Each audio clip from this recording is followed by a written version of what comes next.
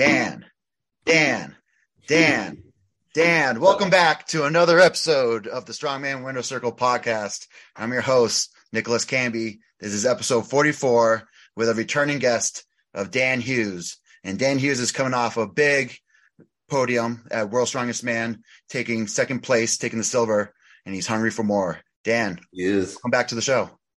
Hey, thanks for having me. Appreciate it. How's Dan feeling? How's the body feeling? How's the brain feeling? How's the nose feeling?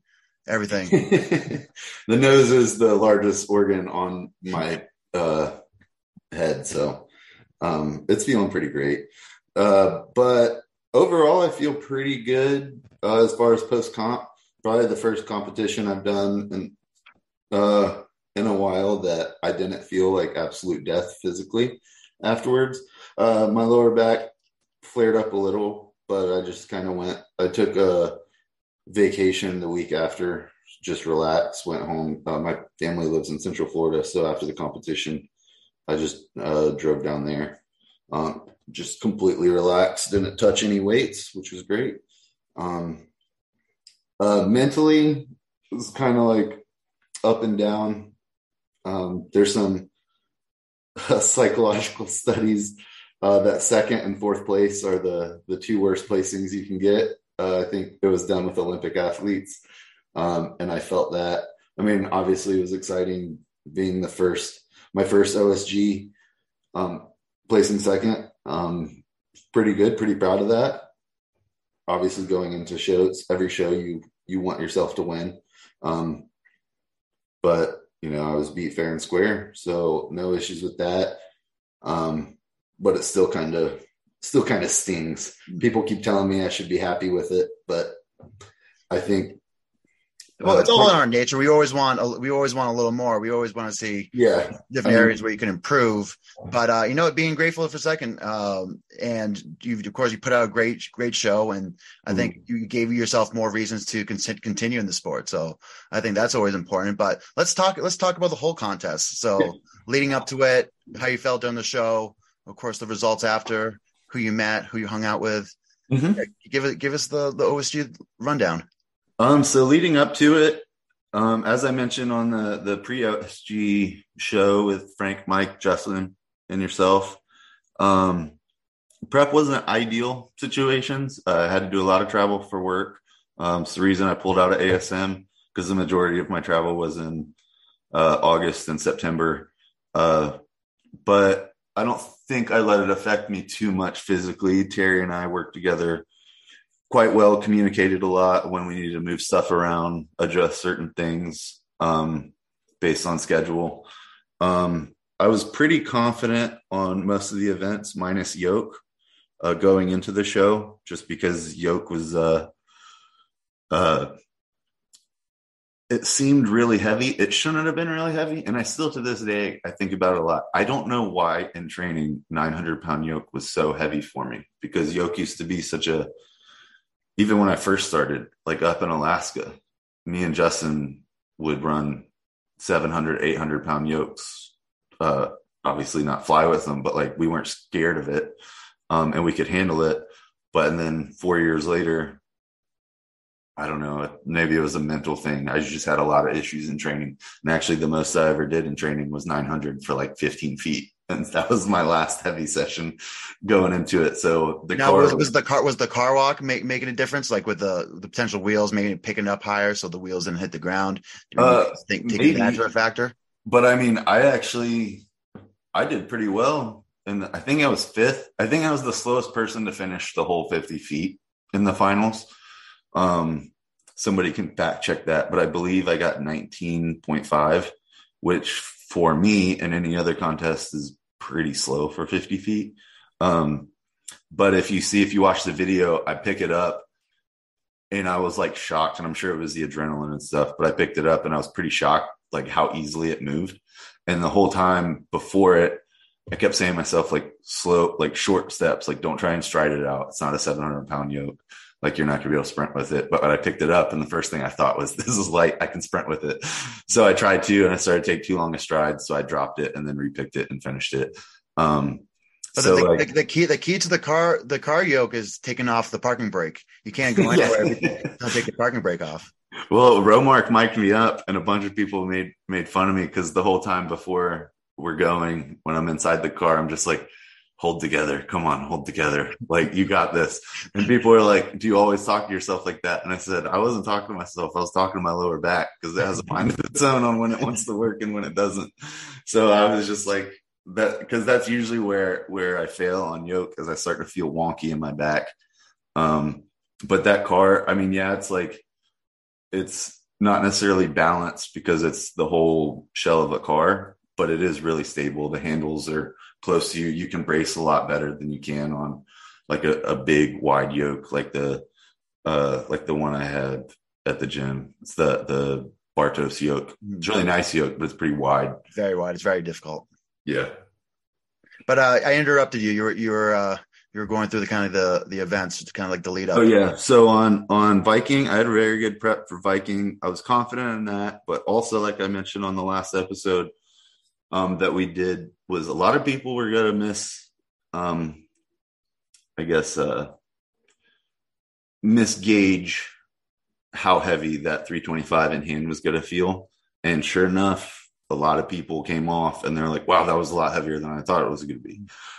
Whereas I went in, and you and I have talked about this privately before, like the best thing you can do is just get as strong as possible in that movement pattern. So that's what I did. That's what Terry and I did. And then going into the comp, I said to myself, be 100% prepared for this to feel like 400 pounds on your chest when you get under it. I think a lot of people did the exact opposite, and they're like, oh, I crushed comp weight. Like I did 15 reps in comp weight or whatever. So they got under it. And as soon as they blew the whistle, they were like, oh shit.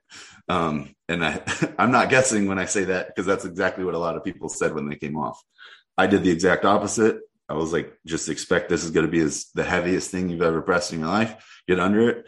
And then I got enough reps to get third place, and I came off, and I was very happy with that, because each rep for me was just like, sweet, just do one more, just do one more, just do one more. And it worked for me. Then of course I made fun of Hein because he did 12, and I was like, you stupid idiot, you did double my reps, and you still only got 2 points on me. But so you end up getting third on the press, and then you got like second on the deadlift, right? I tied for, I think it was a 2-way tie for second on the deadlift. There was a 4-way tie for first.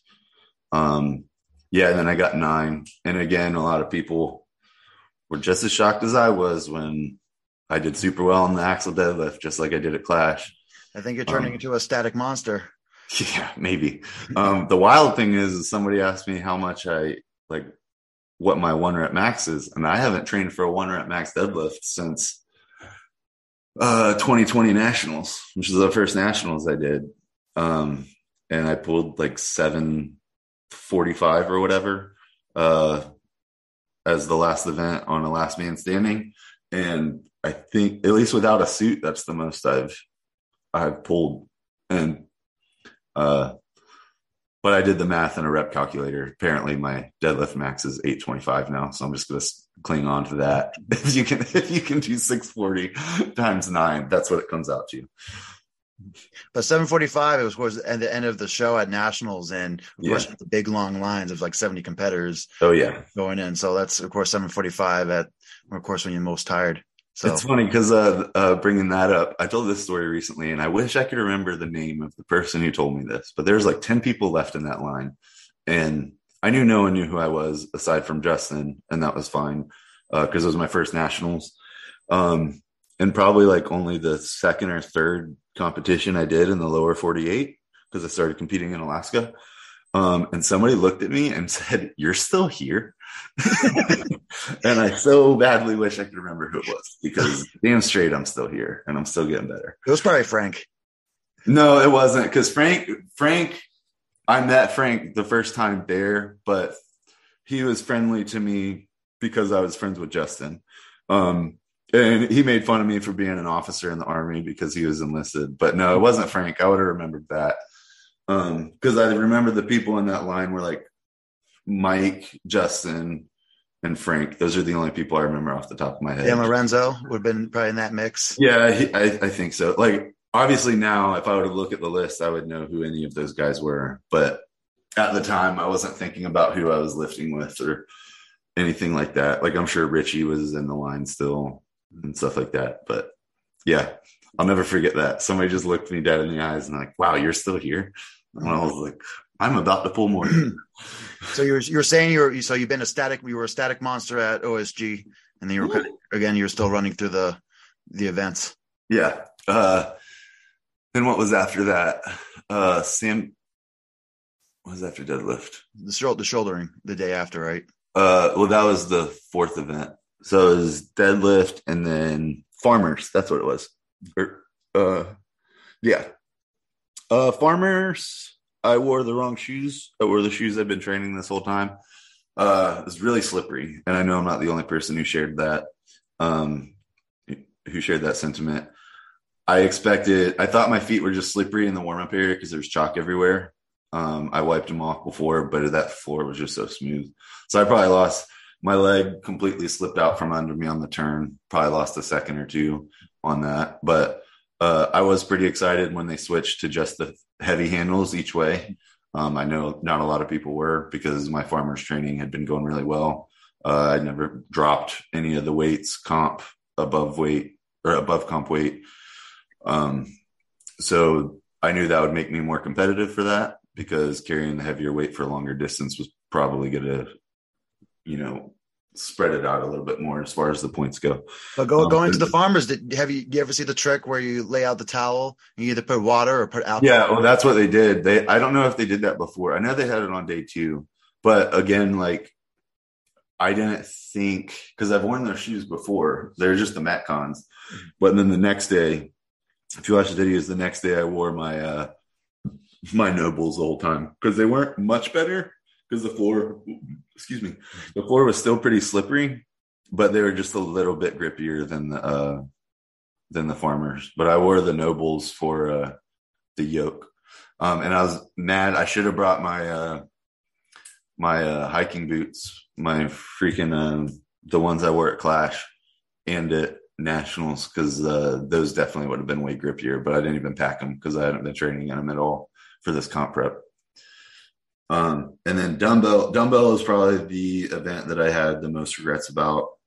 I think I kind of freaked out going into it because if I was to guess, dumbbell prep was probably the best event prep that I made the most progress in. I was able to crush the whole event and training at over comp weight for I think my fastest time was like 21 seconds. Like I blew through it. So I was super stoked about that. I thought I was going to take first or second on that. And then I just got really twitchy and started making a bunch of big mistakes in it. Like I almost failed the 180. I may have actually failed it the first time and did it the second time.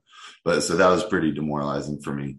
And then going into the stones, I did do a lot more stone prep this comp as opposed to for Clash, where stones is the sole reason I lost because I was tied for first going into stones at Clash. So I tried not to make that mistake again. I still didn't win the event, but did a lot better. And I think I'm finally starting to get over the mental hurdle with my lower back on stones and kind of just going back to how I used to be. Because before I hurt my back, which for those of you who don't know, was on stones in 2021, beginning of 2021. Ever since then, I've had this weird mental block where just like looking at stones makes my back hurt. Is it the triple extension that bothers you? Yeah. Well, actually, how I blew that disc out was in the triple extension. But it's wild because if you watch the way I do my sandbag to shoulder or a lot of other events, I do a pretty big triple extension and it doesn't bother me at all, either mentally or physically. But it's just like looking at stones and like standing over it, bending down to pick it up. It's like my body immediately goes into protective mode where it's like, you're going to hurt yourself. But I'm starting to get over that. Mostly just by forcing myself to practice it and practicing it with good form, obviously. And not trying to force reps in training just to like get a PR in training or anything like that. But, if I can't do it with perfect form and training, I shouldn't do it. Save the grinding and stuff like that for the competitions is kind of how I focus, because that's how I heard it 4 weeks before Clash. I was trying to do a huge PR on a stone lift and just blew my back. Ouch. Yeah, but we did have the opportunity at that time to go up to 500 pounds on the stone lift. So of course everybody was training pretty heavy, including myself. Did you visit the friendly chiropractors or the masseuses during the competition, like Ray, the chiropractor, of course, Strongman Doc, Becky? No, I didn't during the comp. We have at work now, we have a massage therapist, and then of course I see Rebecca Skilgen of Arena Chiropractic fairly regularly. This is actually a good thing. I didn't have to see her as much this prep as I did for Clash prep. Mostly because a lot of the warm-ups and stuff that she's given me and some technique critiques have helped me both with my knees and my back a lot during training. So I started going back to seeing her about once a month, whereas for Clash prep, I saw her anywhere from 2 to 3 times a month. And then I see a massage therapist almost once a week just to help, keep everything where it needs to be loosened up, and helps with recovery as well. But no, I didn't feel the need to see anybody during the competition, which I think is a testament to both Rebecca and my massage therapist, Maggie. So they did a great job. So how did you feel standing on the podium? Of course, your second big podium in your 100 career. It was awesome. It was very exciting. I don't know. I'll be honest. You can call me a Debbie Downer. I hated being second. I hated it so much. Like Sean DeMarinis, he sent me a picture of his second place OSG trophy, and he was just like, "This is my least favorite trophy too." And so I have it on my trophy case right here, and it's honestly more of a reminder to do better and less of a point of pride, which may sound silly to a lot of people, but that's my truth. Now, in general, if you had to kind of compare it to your other performances, like, of course, you had a great nationals performance last year. You did great even at the Clashes, and even the Rainier you won last year. How would you grade it towards the other performances? Did you execute the best you could across the 7 contests, across the 7 events, or have you executed better in other shows? That's a good question. I still think my best performance was at Clash this year, Clash 22. And even though I placed 3rd there, I would say that because that was finally like the first competition where I realized how much of my potential I could unlock by actually believing in myself, which may be cheesy to people listening. It may not, but like I struggle with a lot of mental health stuff, and I hate myself, which I don't say that to be funny. But it's true. And like, that's affected my training a lot, especially training alone, like I have to without anyone in the gym. There's been some hurdles there, and I actually still to this day don't even know what the trigger was. It was just like, I zeroed the squat at the first event at Clash. And then all of a sudden it was like something clicked, and I was like, I'm going to win. And there was no reason for me to believe that, but I actually convinced myself that I was going to do that. And I was tied for first going into it. And the reason I was okay with that, and I told Isaac, because they lined us up by placing, and me and him were next to each other. I looked at him and I shook his hand, and I was like, "Congrats, man, you won." And he was like, "What do you mean?" And I said, "I suck at stones. I'm not going to do this." And so, but I was like really happy with myself because it was both a mental win, and 3rd place there still isn't bad against that pool of athletes. But I know next time you won't say that, Isaac. You'll be like, "Best of luck out there." Yeah. Pull a Happy Gilmore after I load the last stone and look at him. Someone learned how to play. Anything else to kind of mention on OSG? Of course, again, kind of a momentous occasion. It was a freaking marathon. For those who were watching afar, it's supposed to be a 3-day comp. They crushed it into 2 days. We did 3 events and then 4 events, which in itself isn't too crazy. But because they were just trying to do the best they could, with the time that we had in rush events, there wasn't a really solid schedule. So there's a lot of just sitting there and kind of like gauging who, what weight class are we on? And so that alone, for the people who were able to push through that and not let it affect their training, is a pretty good testament to their mental fortitude. Because it's like, I mean, anyone who's done nationals or any show like that, it sucks because there's so many people to wait to go and all the different classes. But you usually have a pretty good idea of when you're going to go. There was, I think the longest between two events was like 4 hours. And again, that's not a knock on, I think the promoters, Lan, and everybody else involved did the best they could with what they had. It was just unfortunate they couldn't control the hurricane and have it go somewhere else. But for that to be your first OSG was made. At first I was like, wow, I don't want to do this again. This is miserable. But I mean, they're not all supposed to be like that, and that's no one's fault. But that was pretty much it. That was my last thought, and then just my second place trophy just staring at my face all the time. But Dan, do you know about the other second place winners at World's Strongest Man 105 kilo and what they went on to do? I know Sean. So Sean, in 2016, of course, Sean took second. He took second behind Marcin Senwicki of Poland. And actually, it's me and Rob Kearney's fault he took second. If me and Rob Kearney loaded the last stone, because Marcin didn't load all the stones. So if we loaded all the last stones, both of us did it, Sean would have got the point difference to win the event. But because of that, Sean's taken second by a point and a half or so. So it was friends like you who needs friends, right? Well, yeah, but I don't know. We failed him as Team America. So 2016, he already had 2 America's Strongest Man titles, but he went on to win 2 more America's Strongest Man titles to make it 4.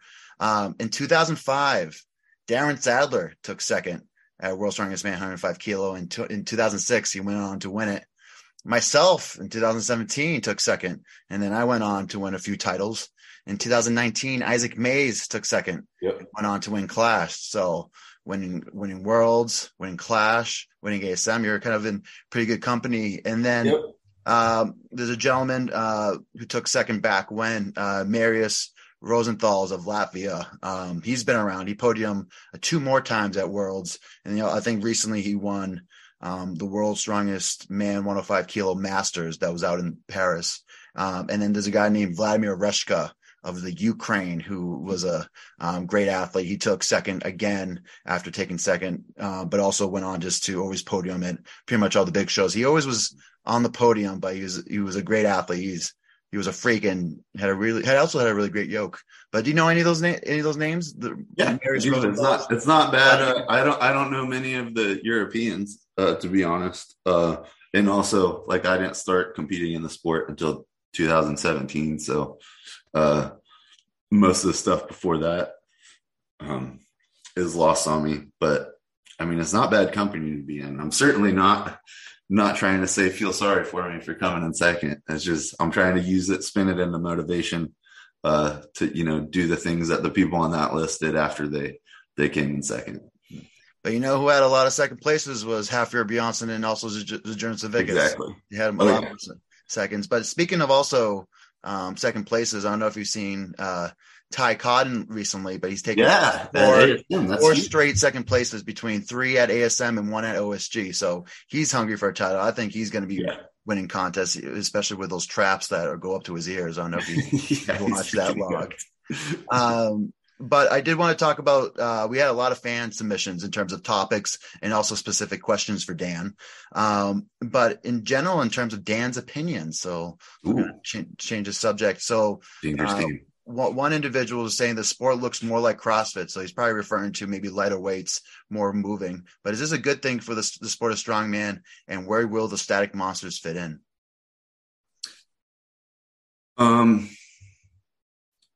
So I've heard that the first part of that, the starting to look like CrossFit.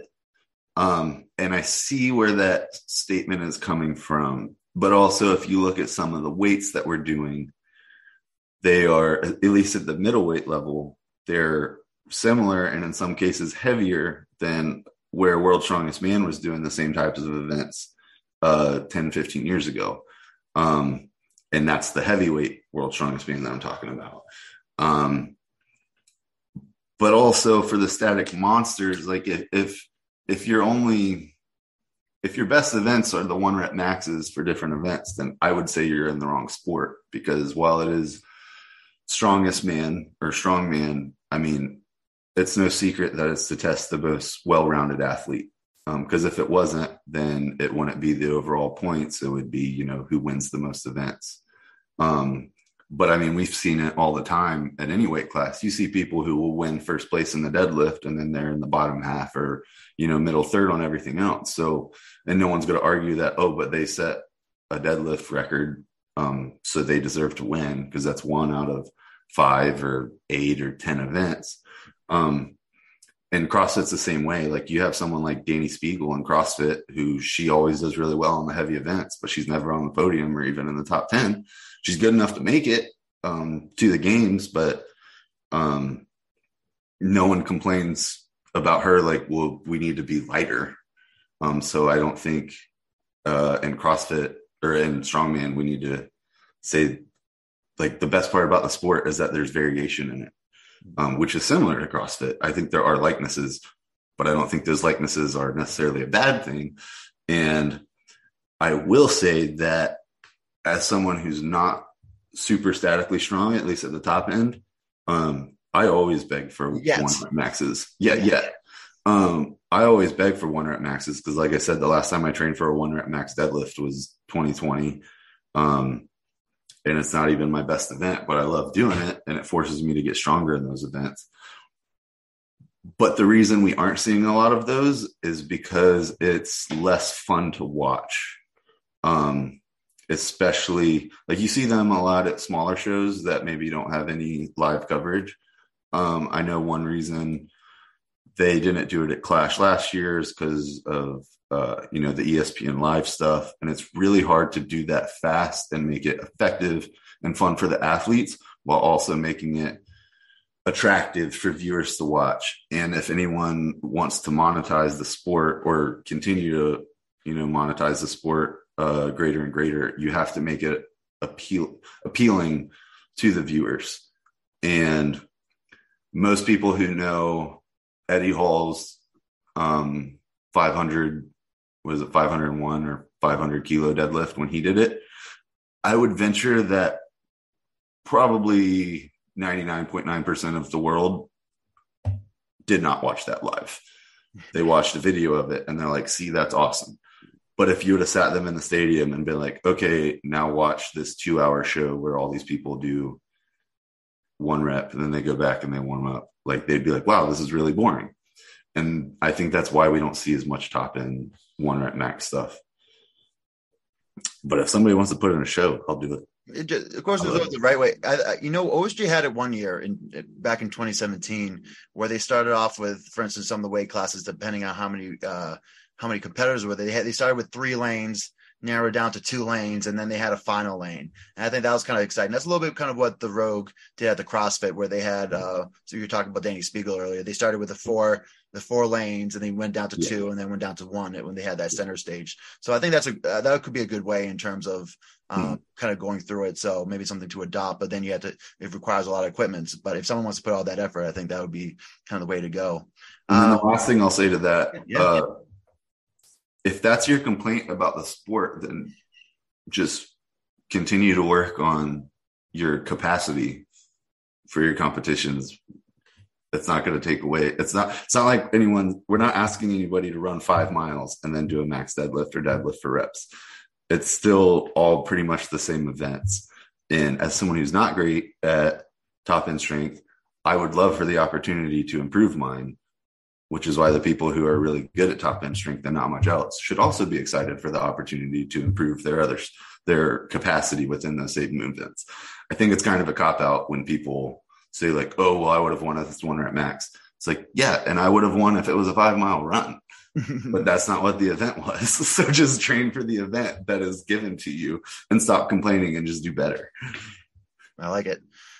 Of course, another topic from the fans. Is there a right way to use social media when it comes to strongman? Does Dan have any opinions on this? If you want to think, I can give you a few of my tidbits. Yeah, you can go first and then I'll go. Sure. I always think it should be an extension of yourself. I think it never should be a personality. You shouldn't be a different person on social media and then you show up in contests in person at the gym being maybe a quiet individual or something like that, especially if you're loud on social media. It should be an extension where people can find you and learn more about you. But also, I always said just the day and age, because there's this point of self-promotion, your name out there for sponsors. So usually, again, sponsors are not going to be there to enable for you to get out of your current job and do strongman full time, but it is going to help kind of negate some of the costs, but potentially kind of break even. So it was always important. So being able to promote yourself so you can keep giving yourself reasons to be in the sport, I think is also super important. But one thing I said to myself, if you know me, you know I'm always on the run, up early and home late, so having a 3-hour morning routine isn't really in the cards for me. What is in the cards is AG1. It's a fast way to get vitamins and minerals I need to perform. I first gave AG1 a try because I wanted a single solution that helps support my entire body by filling in nutrient gaps and simplifying my morning routine. Since drinking AG1 daily, I've always felt strong and energized and ready to attack the day. Not only does AG1 deliver my daily dose of vitamins, minerals, pre- and probiotics, and more, it's a powerful, healthy habit that's also powerfully simple. It's one scoop, mixed in water, once a day, and every day. I know that AG1 is giving my body high-quality nutrition. Every batch of AG1 goes through a rigorous testing process, so you know that it's safe. And AG1 ingredients are sourced for absorption, potency, and nutrition density. AG1 is a supplement that I trust to provide the support my body needs daily, and that's why I'm excited to welcome them as a new partner. Here is your chance to start every day this season with a gift to yourself. Try AG1 and get a free 1-year supply of vitamin D3K2 and 5 free AG1 travel packs with your first purchase exclusively at drinkag1.com/provengrit. That's drinkag1.com/provengrit. Check it out. When it came to kind of social media, is I never wanted social media to be a limiting factor of why I don't get opportunities. So I think you don't want to. I think there's one way to be overboard, but there's another way to be efficient enough to put yourself out there, put enough information out there so people can learn about you. And again, you want opportunities so you can keep being in the sport. You don't want to be, of course, kind of limit yourself. So I think it is something that you just have to work at, even if it's not something natural or something that you want to do. Yeah, I agree with you. And it's kind of a slippery slope because I definitely don't think social media should be used as an alternative personality, which I think that is the case, like you mentioned, for some people. But at the same time, there are certain trends and certain things that if you want to, especially if you want to get to the level where you're able to monetize it, there's certain things that may not inherently be a part of your character, but they don't contradict your character, if that makes sense. So like, it may not be something that I would do if I wasn't trying to promote something or, share a certain aspect of my training. But, that's a requirement that you have to do to be relevant in the sport, especially now. And it's not something that you had to do 10 years ago, or probably even 5 years ago to a degree.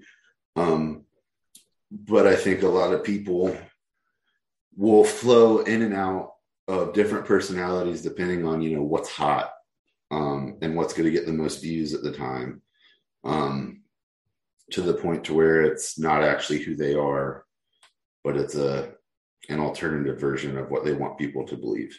And I would like to think that if you went through my social media, whether it's through my story on any given day or any of my hard posts, that, that's me. Whether it's like occasionally I post, I play with a soccer ball in between sets. And while I've only posted it like 1 or 2 times on actual videos, I do that every single day.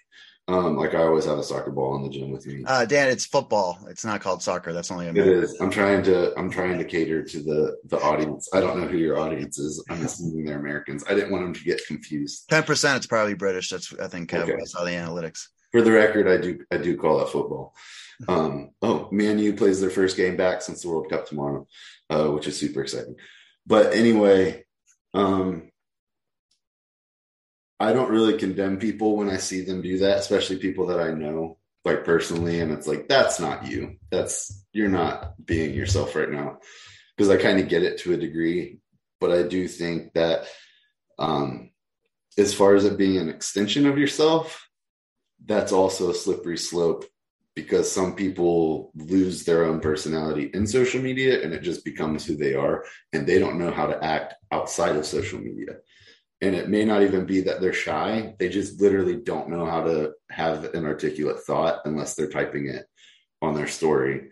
And then when you see them in person and you try to have the same exact conversation, they don't know how to either argue or debate in real time because they can't type it or they can't research stuff, and they become so dependent on being able to have all their serious discussions through their phone.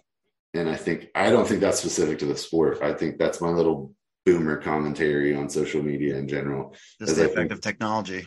Yeah, it's technology has made us all dumber, myself included. I'm not precluded from that, but yeah, social media is wild, and there's a lot of times, multiple times during the week, where I just want to throw my phone across the room because I'm like, wow, we are all so dumb. Certain people should not have phones. Dan, do you follow other competitors leading into training when it comes to competitions? Like, for instance, were you looking at other competitors training leading into OSG? Not generally, but to be honest, I don't follow. I follow them on Instagram. I am not a big scroller. I try to get away from doom scrolling. So like if I see somebody post something in comp prep, I'll look at it. It's not like I'm scrolling and be like, oh no, I can't look, don't want to watch this video because I compete against them next week. But I certainly don't and never have really been like a look at the athlete list and go through and see how everybody's doing on their training. And one reason is because some people are really good. I've learned over the last couple of years, some people are really good at training. They're not good at competing, but I would let their training videos affect my performance going into it, because it's like, oh, well, so-and-so did this in training. Like, I got to do that. But then you get to the comp and then you smoke them on an event that in training they were crushing you in. And so in order to kind of avoid that whole line of thinking, it's like, it doesn't matter. Like, I wish them the best. I hope their training's going well. But most of the time I don't observe it, at least deliberately. But yeah, like I said, I won't unfollow or mute anybody during contest prep just so I don't see their stuff on accident. I always like to think about if you're watching other competitors in terms of what they do in the competition, how far away they did it from the competition, and then what they actually do in competition. So I feel it gives you even data set for your own self, even for other 105s, that where you need to be in a certain time. So for instance, I'm going to pick on my buddy Tyler Young.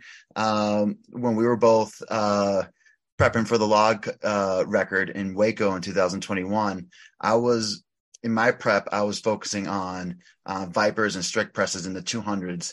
And on Saturdays, Tyler was going out hitting 400 pounds, like over 10 weeks out, which I thought was, and he did it a couple times leading into it. So I was thinking like, maybe should I do that? Should I go heavier? But I also was thinking like, all right, I'm going to keep those data points and see how that turns out in the competition. Of course, he kind of learned that he should have probably peaked a little more. But I try to use that one example. But I think just gathering more data points so you can really figure out. I know, of course, you have a coach with Terry, and of course, you guys discuss programming. But for programming yourself, for all the listeners out there, I think it's always good to get those data points and see how those individuals compete, and then if they're worth following, or like Dan was saying, they're great at training, but not great in the competition. So that's always an interesting point. But has Dan ever messed with your fellow competitors leading into a show on social media?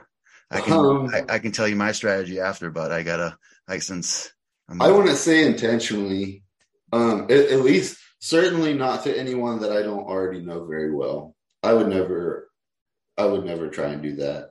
Actually, if anything, on competition days, I probably talk too much and give too much actual advice, which is something I thought about before. And I've always done that. Just like if somebody's warming up and I see them doing something, whether they're my competition or not, it's just like, hey, no, like try it like this. And certainly, and not in a way where it's like I'm trying to change their entire technique so they get in their head before the event. Not like that at all. But just be like, hey, try this. Hey, try this. And like Hein ripped his hand open on the farmers. And I mean, I gave him scissors. I helped him. I showed him how to take care of it because he never had a tear in his hand like that before. So like I helped him take care of his hand instead of being like, oh, that sucks, bud. Hope you figure it out. And then just walking away. Because like I want him to do his best.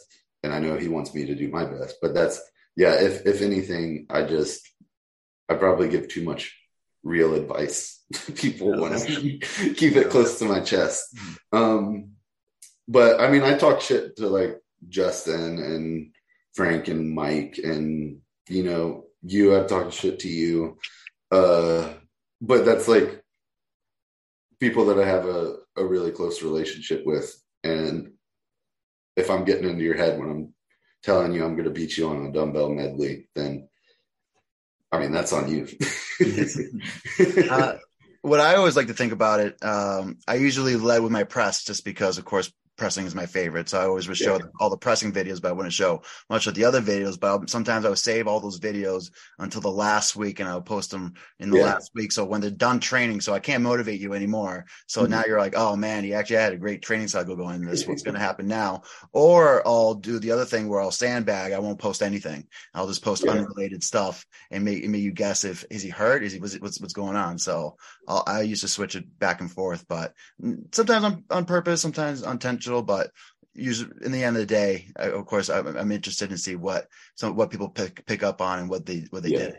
I did do some of that for OSG. I didn't post a lot of my top sets, like some of my best sets. I didn't exclusively post bad sets necessarily, but I wasn't as. Usually, I was just like, "Hey, this is my top set," and then I post it, and it's like that really is like the best I got. But then there were some where they weren't necessarily fails, but they weren't too impressive. And I would post them and being like, hey, this is how deadlifts went today. But even then, it's just, I guess there's some sort of manipulation there, but it's not really malicious. I like it. But I think in the end, I think for the modern day going to 2023, there should be some social media presence. You don't never want to lose an opportunity or never lose the opportunity to lose opportunity because you didn't do more on social media and put yourself out there. So you either put yourself out there on social media or compete often that people see you and they put you on social media, one the other. So Dan, let's go through the questions from the listeners. From the Dane train. Is Dan really 240? He looks like he's 255 to me. How much you weighing, Dan? Well, I'm actually lighter than 240. So no, he's not really 240. For all of OSG, both days, the heaviest I got was 233 for the competition day. For Clash Prep, most of Clash Prep, I was around 250, which is the heaviest I've ever been for more than like a week at a time. 250, 250? Yeah, 250. Oh, Dick. There are some issues in my prep that led to me not being able to hold weight like I would like to. That's not nothing to do with Terry or Justin's diet. Is all personal stuff. But the heaviest I got during OSG prep was probably like 242. Last week, the end of last week when I was training, I was back to 240 ish. I didn't weigh myself this week yet because I'm on vacation. So I'm just kind of only training when I feel like training. But no, I know Frank also didn't believe that I was under 250. which is a great compliment. I appreciate that. But I also know I have a very wide gut. There is a six-pack under here, but I also never really wear too much flattering clothes to make it look like I'm the size that I am. All right, so hope that's a good answer for the Dane train. I think pretty good question here. Favorite deadlift accessory to strengthen the lower back for the top of the pole. So strengthening the lower back for the top of the pole. So I was almost thinking about this one. Maybe potentially just RDLs in a sense. But what does Dan think? That's a good question. I mean, very specific. Yeah, it's very specific. Specifically for the lockouts, I would probably just say overloaded, elevated deadlifts, but not like 13, 15 inches, like above 18 inches, something above the knee. I don't know. That's a pretty good answer. That's probably what I would go with. Between the two of those, I think you do a pretty good job. Yeah. Best accessories to improve the log. What works for Dan? Ooh. For me, on the log specifically, I think a lot of shoulder stability stuff is what helped me. Because one thing unique for me on log was that last like 6 inches. And just because if your hands aren't just perfect, it is a little bit more unstable than like a barbell. And that carries over to all your presses, but that, and then probably some more deliberate tricep work. But I mean, I haven't done log I just started doing log again, and Terry actually didn't even program log, but I just haven't done log in so long that I figured I'd throw it in for my strict pressing. But the biggest thing for me that's improved my log across the board was my front rack position, which both you and Terry, before I started working with Terry, you helped me with a lot. I sent you one of my front rack position for my instructional videos, which you can find on the YouTube library. That's been huge, and that whole I've taken bits from that instructional video to help other people who've tried log, like especially with my CrossFitters. When are you telling my secrets to everybody? They're not really secrets. I just put words to what other people are seeing in videos. But yeah, and then Terry's real big on that. But yeah, I don't know if that answers the question. But I like it. Tricep strength is huge. I always like a concentric floor press. I preach on that in terms of being really good at log. Neutral presses with the dumbbell, maybe after log is always a good one. But also just mastering log, doing strict presses, viper, push presses, split jerks. Really knowing logs in and out, doing different logs is the best way to improve the log in the long run. This is totally not my question, but what would you do if someone broke your Star Wars Lego? I would continue to let them outside when they need to pee and poop and feed them dog food, because the only people that have ever broken them are my dogs. And luckily they didn't eat any pieces, but let's hope I don't have to find out what I would do if another person did that.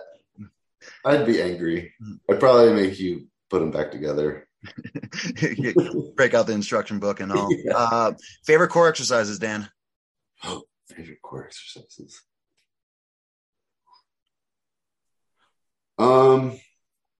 It's probably an unpopular opinion, but any like offset core stability stuff, and that is because like stuff like suitcase carries, banded bamboo walks, stuff like that. And the reason being is because I did a ton of those and still continue to do them, just not as frequently for my back rehab. Like Dr. Stuart McGill and Dr. Andrew Locke both have really good videos on all of those. And so, yeah, they're not going to be the like get your 6-pack abs type core workouts, but those helped me a lot, both with moving events and static events, just because they help build your core 360 and not just your rectus abdominis.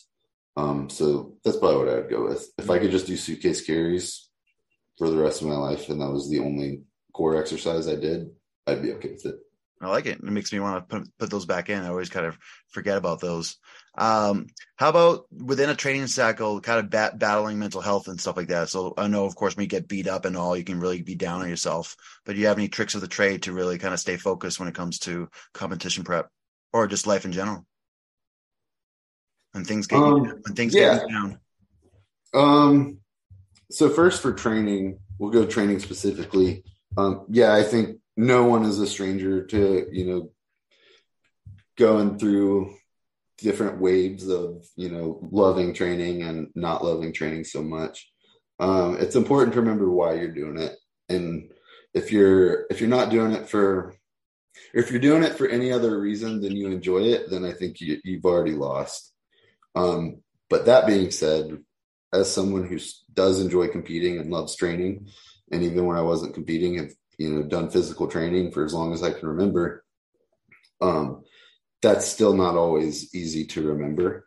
And I think that's where it becomes important outside of training and competing, the mental health aspect of identifying that it's okay to go through those waves. And I think a natural response is like, I'm just being weak, so I need to double down and be more disciplined, which there's truth to that too. And discipline is very important.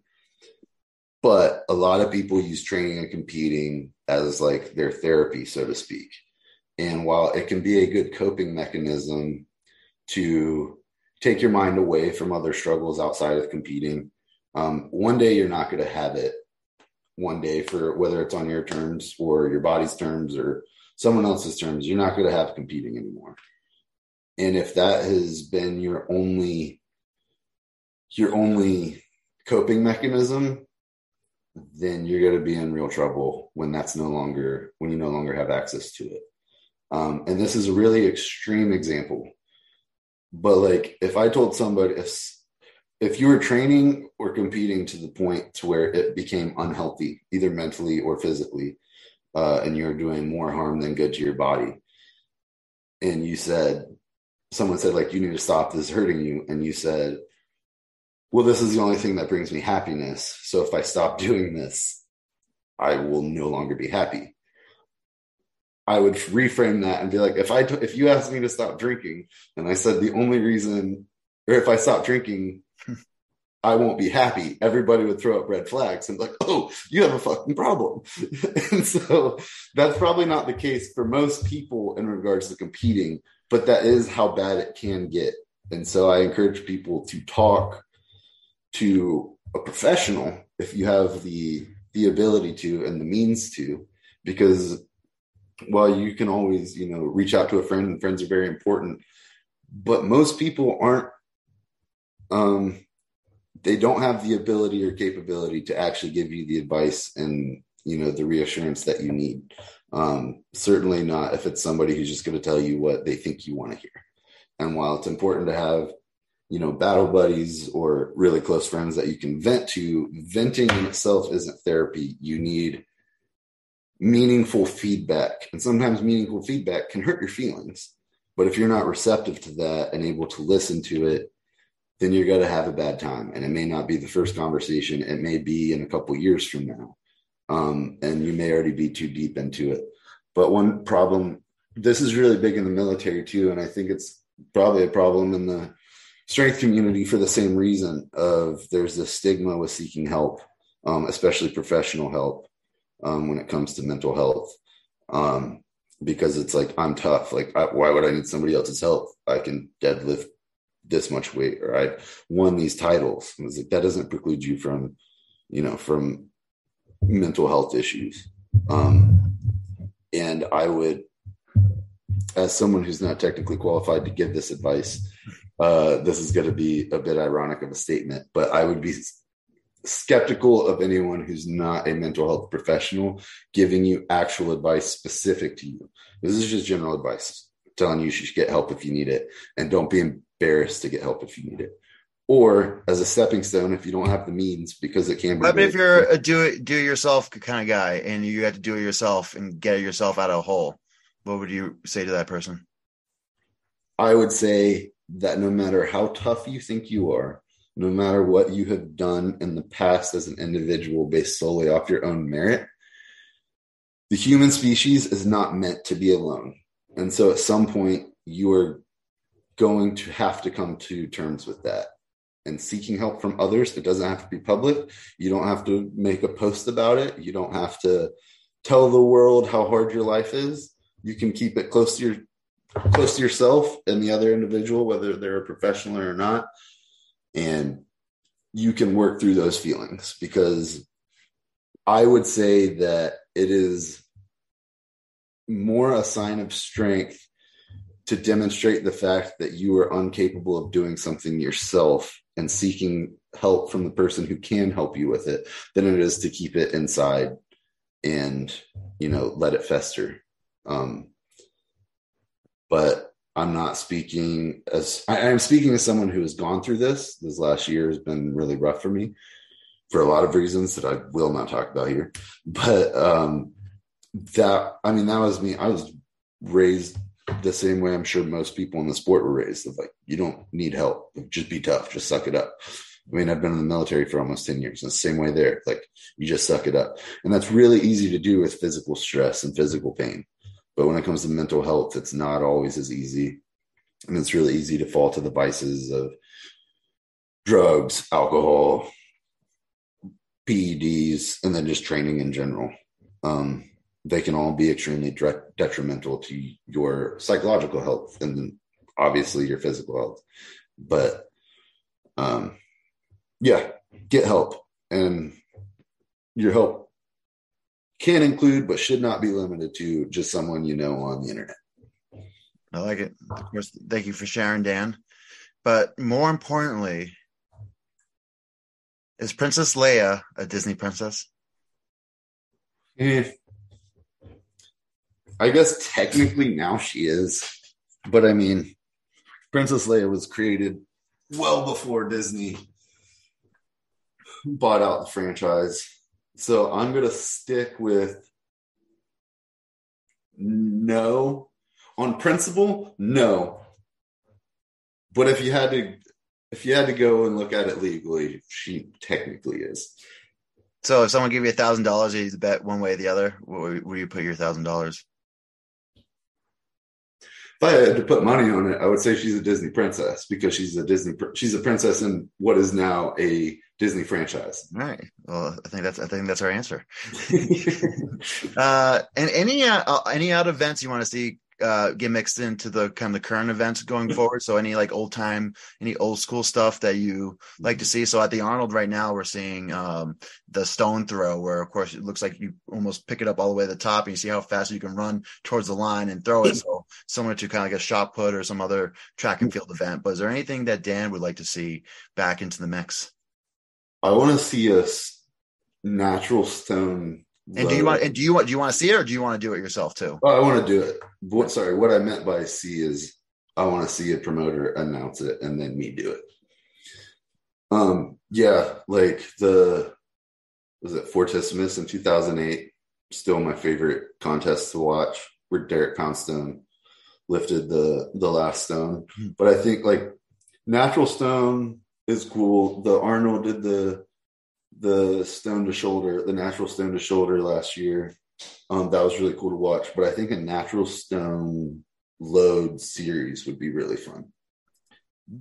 Interesting. Let's see. What would be pretty challenging for were you tacky or no tacky? No tacky. Interesting. So what would be like the last stone, like 160 kilos, 352? I guess it would depend on the height. I think if the height's like 48 inches, that's pretty standard, right? 48 inches. The heaviest one for middleweights would probably be like 375, maybe even 400, because depending on the stone, like there's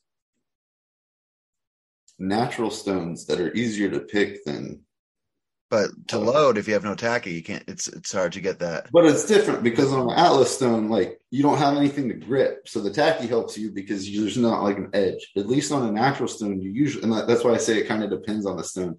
If we're talking natural stone, as in how the Rogue Invitational does it, where it's basically just like a big concrete ball. Atlas stone. I mean, yeah, tacky towel at a minimum, which is what they're allowed to use there. What was their heaviest one? Heaviest one, 420? Yeah, I would say low fours. Because like what's the Husafell, the actual Husafell stone? It's 407 because I had that question wrong. I went with on Darren's podcast with John, World's Strongest Opinions, and that was my question and I got it wrong, but it's 407. I'm pretty sure. You're going to Iceland soon, aren't you? When are you making a trip? We went to Iceland in September. Oh. We're going to actually go to Hawaii the end of January. That was the present I got for our anniversary for Natalie. And then for my getting out of the Army present, Natalie is taking me to Scotland and then Manchester in May. Wow. Well, that's going to be awesome. So, I don't know if we'll get I want to plan a Iceland trip with some strongmen to do some of the manhood stones. But when we went there, it was for my 30th birthday. And Nat had planned it for me to do the Husafell stone, but I didn't train for it at all. And the morning of, I woke up and I was like, I don't want to ruin this trip by driving 4 hours out of the way to potentially fail the Husafell stone. So let's just go to this natural spring spa instead. That's not good consolation. Yeah, that sounded more appealing. But you were touching upon it a little bit. Yeah, tell us a little bit about your future. What does 2023 have in store, and what are some goals? Oh man, do you want to share with the viewers? Well, I'm supposed to get out of the Army in May. As of now, I just put in an extension till September because right now the plan is to go to school to get my master's in sports psychology, and eventually I would like to get a doctorate in psychology, but this is the first step. So one reason I want to do that, I don't necessarily have a specific job lined up for it, but given my athletic background and my military background, I think with that degree I'll have a lot of options. Ideally I want to work with either athletes or like special operations soldiers, because all special operations units have a psychologist that works with them.